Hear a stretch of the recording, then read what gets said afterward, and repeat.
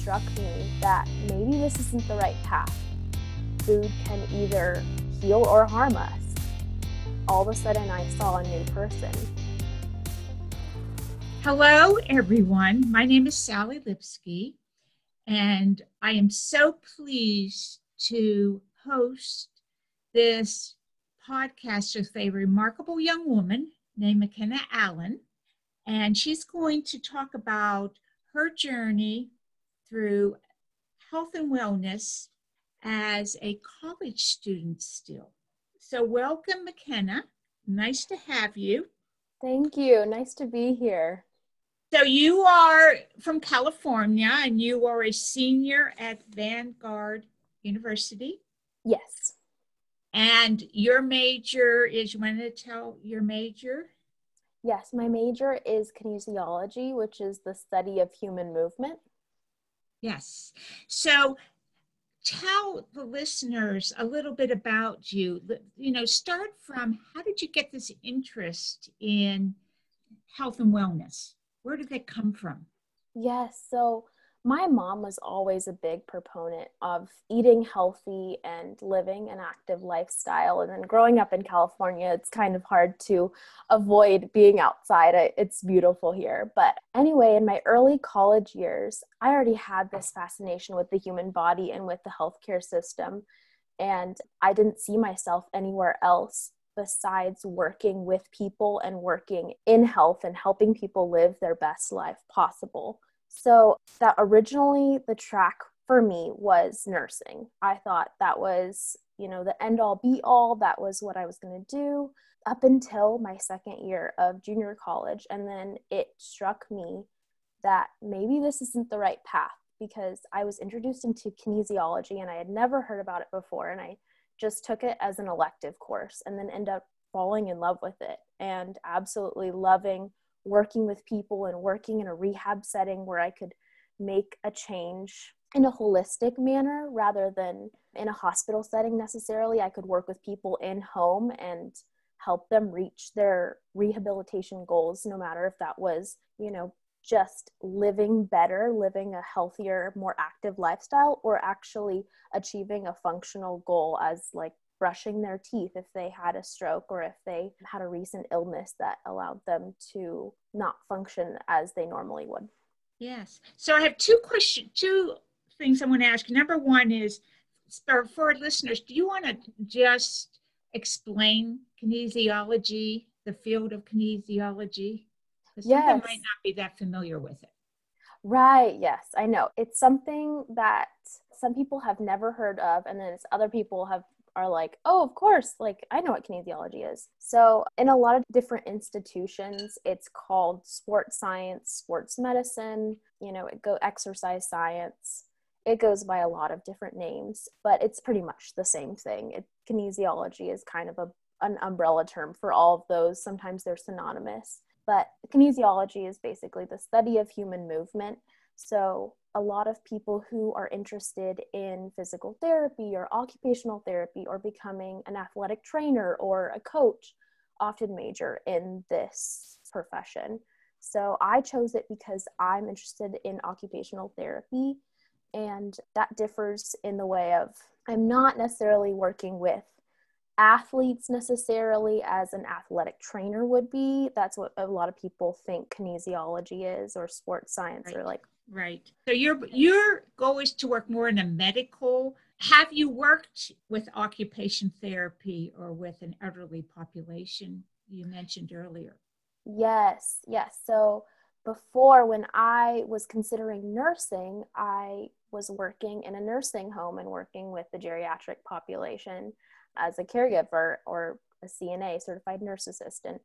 So through that experience, I got to see a lot of my patients go to their occupational or physical therapy sessions. And then as they would keep going and keep improving, all of a sudden I saw a new person. You would take an 85-year-old and then shave 10, 20 years off their life just through their practice and just through putting that effort in. And I could see it. They were definitely going through a lot. They had, it's not easy to move your body when you've been in an accident or you just don't have a young body anymore like these patients had, but they were able to really change the way they lived their life, and going from, a person that didn't have the proper movement that they needed to all of a sudden feeling fresh and new and revived. And it was just amazing to see that. Wow, that is very inspiring, because you are seeing people sometimes in their worst condition. And you also, it seems that you're seeing people, the effect of lifestyle as it accumulates over the years, and how a change in lifestyle can really impact. Oh, most definitely. I think we know so much about the human body and about health, and we learn from professionals like you about how our body really learns to adapt to what we put in it, but that's either good or bad. So if we're putting in junk all the time, our body tries to compensate, but it doesn't necessarily work out. But when we're putting in food that will actually heal our body and that's good for us and adds benefit to our health, then our body really reciprocates that well. Wow. So tell listeners a little bit about what your lifestyle. How do you live just generally your daily day-to-day activities and whatever you do to enhance your health and wellness? Yes, so that's a good question. As a student, I know it's always challenging, and everybody talks about, the freshman 15, and, just having a healthy lifestyle as a student is so challenging, people always say, but it can be. That's very true. But I always try to add in at least 30 minutes of exercise, and then stay on a routine that really prioritizes exercise. Like, I actually schedule it in, and I think that's key. Because when you just say, oh yes, I'll go on a walk, or I'll do this, right, it doesn't really happen unless you mark it in your calendar. Right. It really doesn't. And then in the beginning, when I was first getting really into this health journey, I would write down a couple of goals I wanted to make every single day. And so I think I remember one of them it was pretty basic. It was like, get 30 minutes of exercise a day, eat 3 servings at least of leafy greens, and then 2 more servings of like hearty greens, 5 servings of fruits. It was, kind of basic, but I remember having a list and being able to check those off as I went. I was able to see each day if I actually met those goals. Wow. I am proud of you at your young age to do that. So how did you know about what you wanted to put in your body? How did you know about the grains, the fruits, the servings? What even brought you there? Right. So, I feel like my mom really instilled a passion in me and to try to live my best life and take care of myself.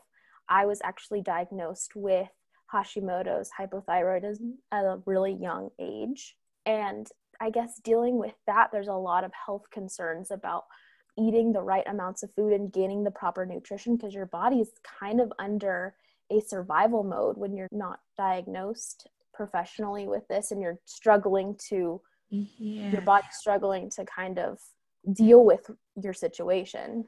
Do you want to, so I'm going to just stop and ask you again, just explain the disease and the effects that it has on you and how you were diagnosed. Yeah, so I was in 2nd grade, and I just remember feeling super tired and sluggish and a little lightheaded, and I had a short attention span. And obviously, like, that age, everybody wants to test for ADHD. That's kind of a normal thing that you do when you're a kid. And I had that tested, and that came back negative. But hypothyroidism runs in my family. And so my mom immediately knew. She was like, nope, my kid does not have ADHD. She probably has Hashimoto's.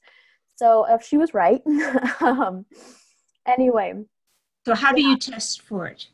It's a blood test. Right. Okay. Yes. And so for those of you who don't know or aren't familiar with what hypothyroidism is, or Hashimoto's, it's basically where your immune system is compromised, and it's an autoimmune disease. And so your immune system actually attacks the thyroid gland itself. And so your thyroid isn't allowed to basically put out the right signals for your body and produce these hormones that it's supposed to produce.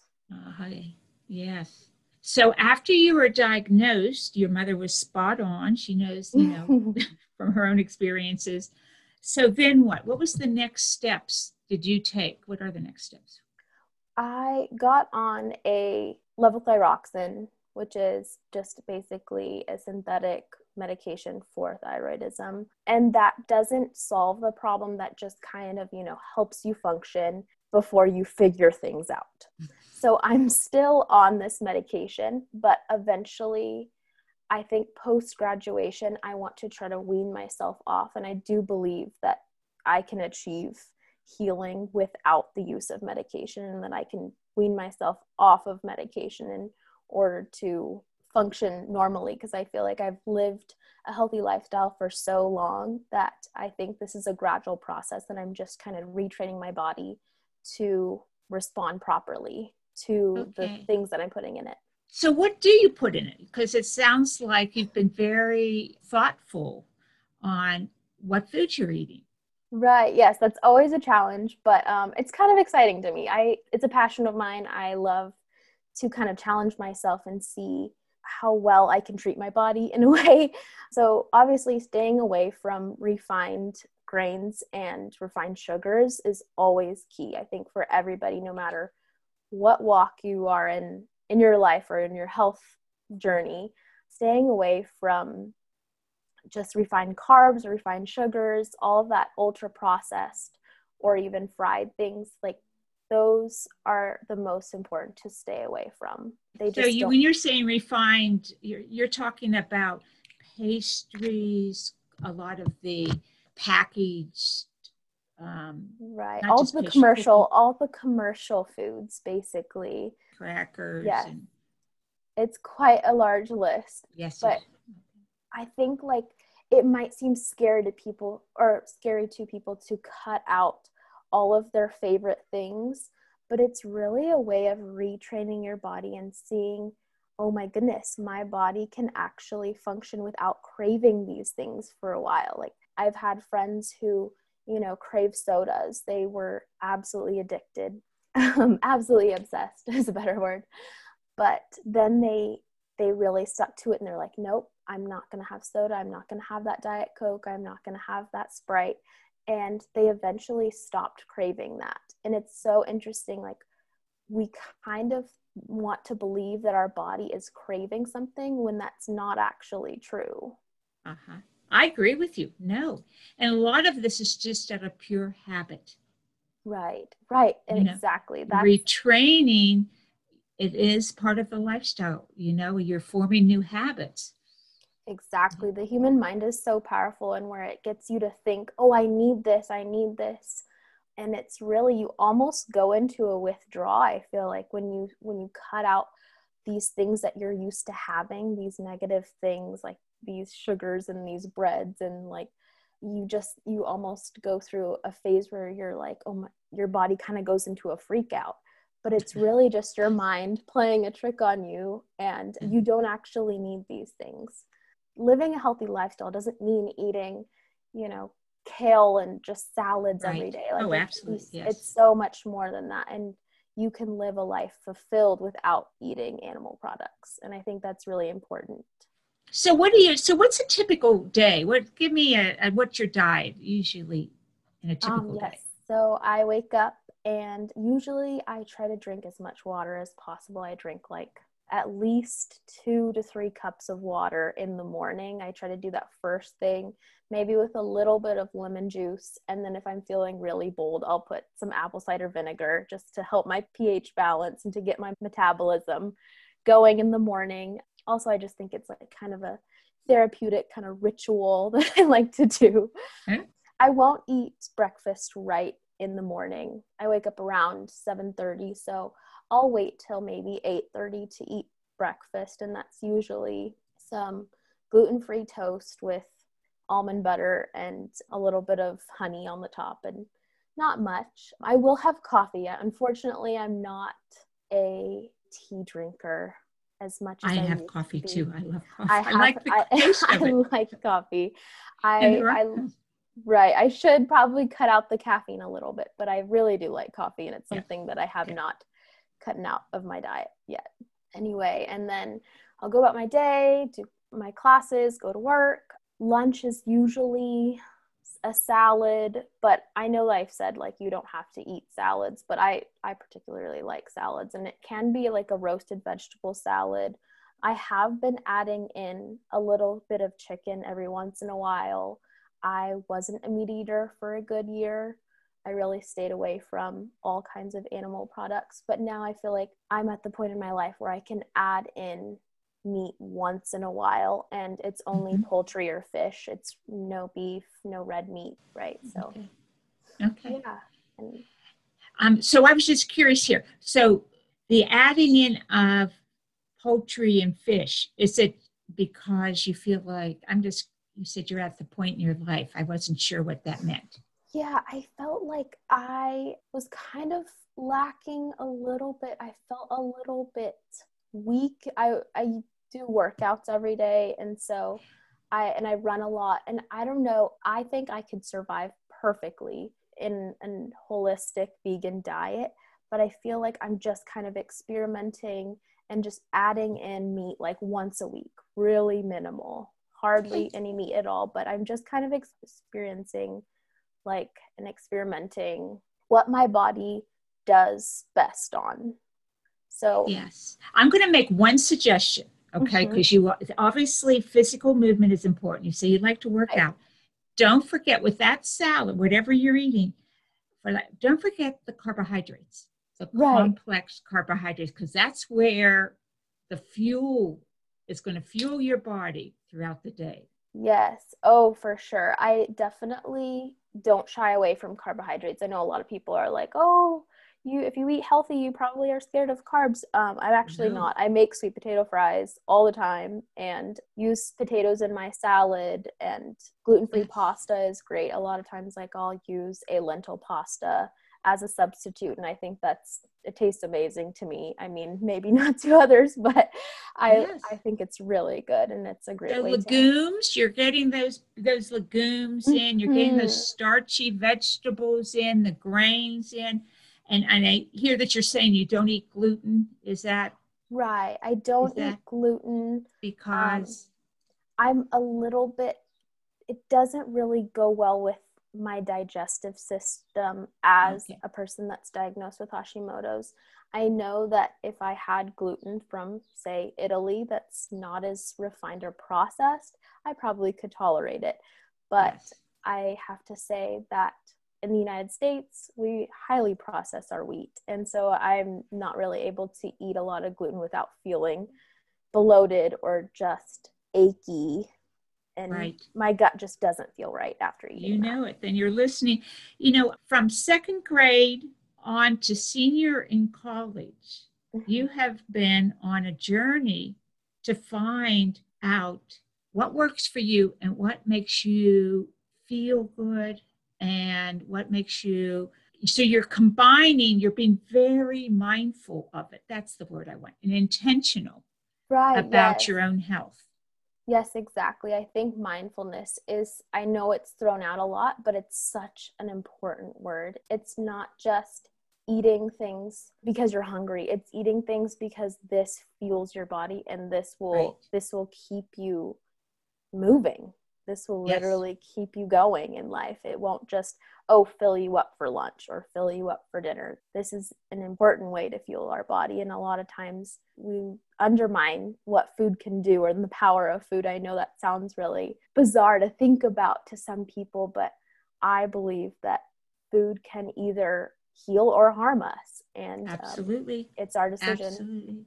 You are so wise for your really. Thank you. Um, that's wonderful to hear. So, what influence do you think you've had on your circle of friends? You said your mother is on board. Other family members, have you had seen an influence that you've had? Yes, I think the friend influence is probably the most impact that I've been able to give, just because I feel like I've shown them, hey, like I'm a busy student like you, but I can live the healthy lifestyle. I don't have to live the lifestyle of the stereotypical student, where you're eating quickly and you're just cramming whatever into your body and you're not able to find time to work out. I really would like to show people that no matter how busy you are or what's in your schedule or what your life looks like, you can always find time to make healthy choices. Right. That is so impactful. Yes. I am so glad to hear that you're spreading the word. So from here, you're going to graduate this year, and as an undergraduate, then what? What's your career, life choices ahead of you? Yes, so I'll be graduating in the spring with a Bachelor of Science in Kinesiology, and then hopefully going into a master's degree in occupational therapy. Okay, so explain. So as an occupational therapist, what do you do? What's involved with occupational therapy?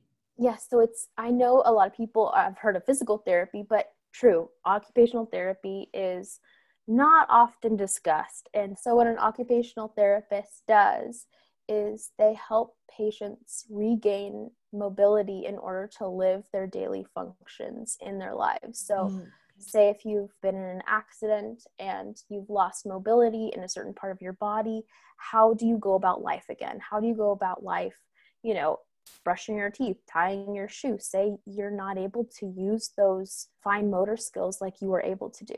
So what an occupational therapist does is they come in and they teach you how to adapt to your new way of living and how to strengthen your body along with the physical therapy side of it. Right. Wow. I foresee a successful future for you, McKenna, because you know what? You're one of those people at such an early age that you're going to be a role model for whoever you're working with, whatever patients and clients you're working with. When you do your occupational therapy, you are a perfect role model. And that is so powerful, setting an example for others.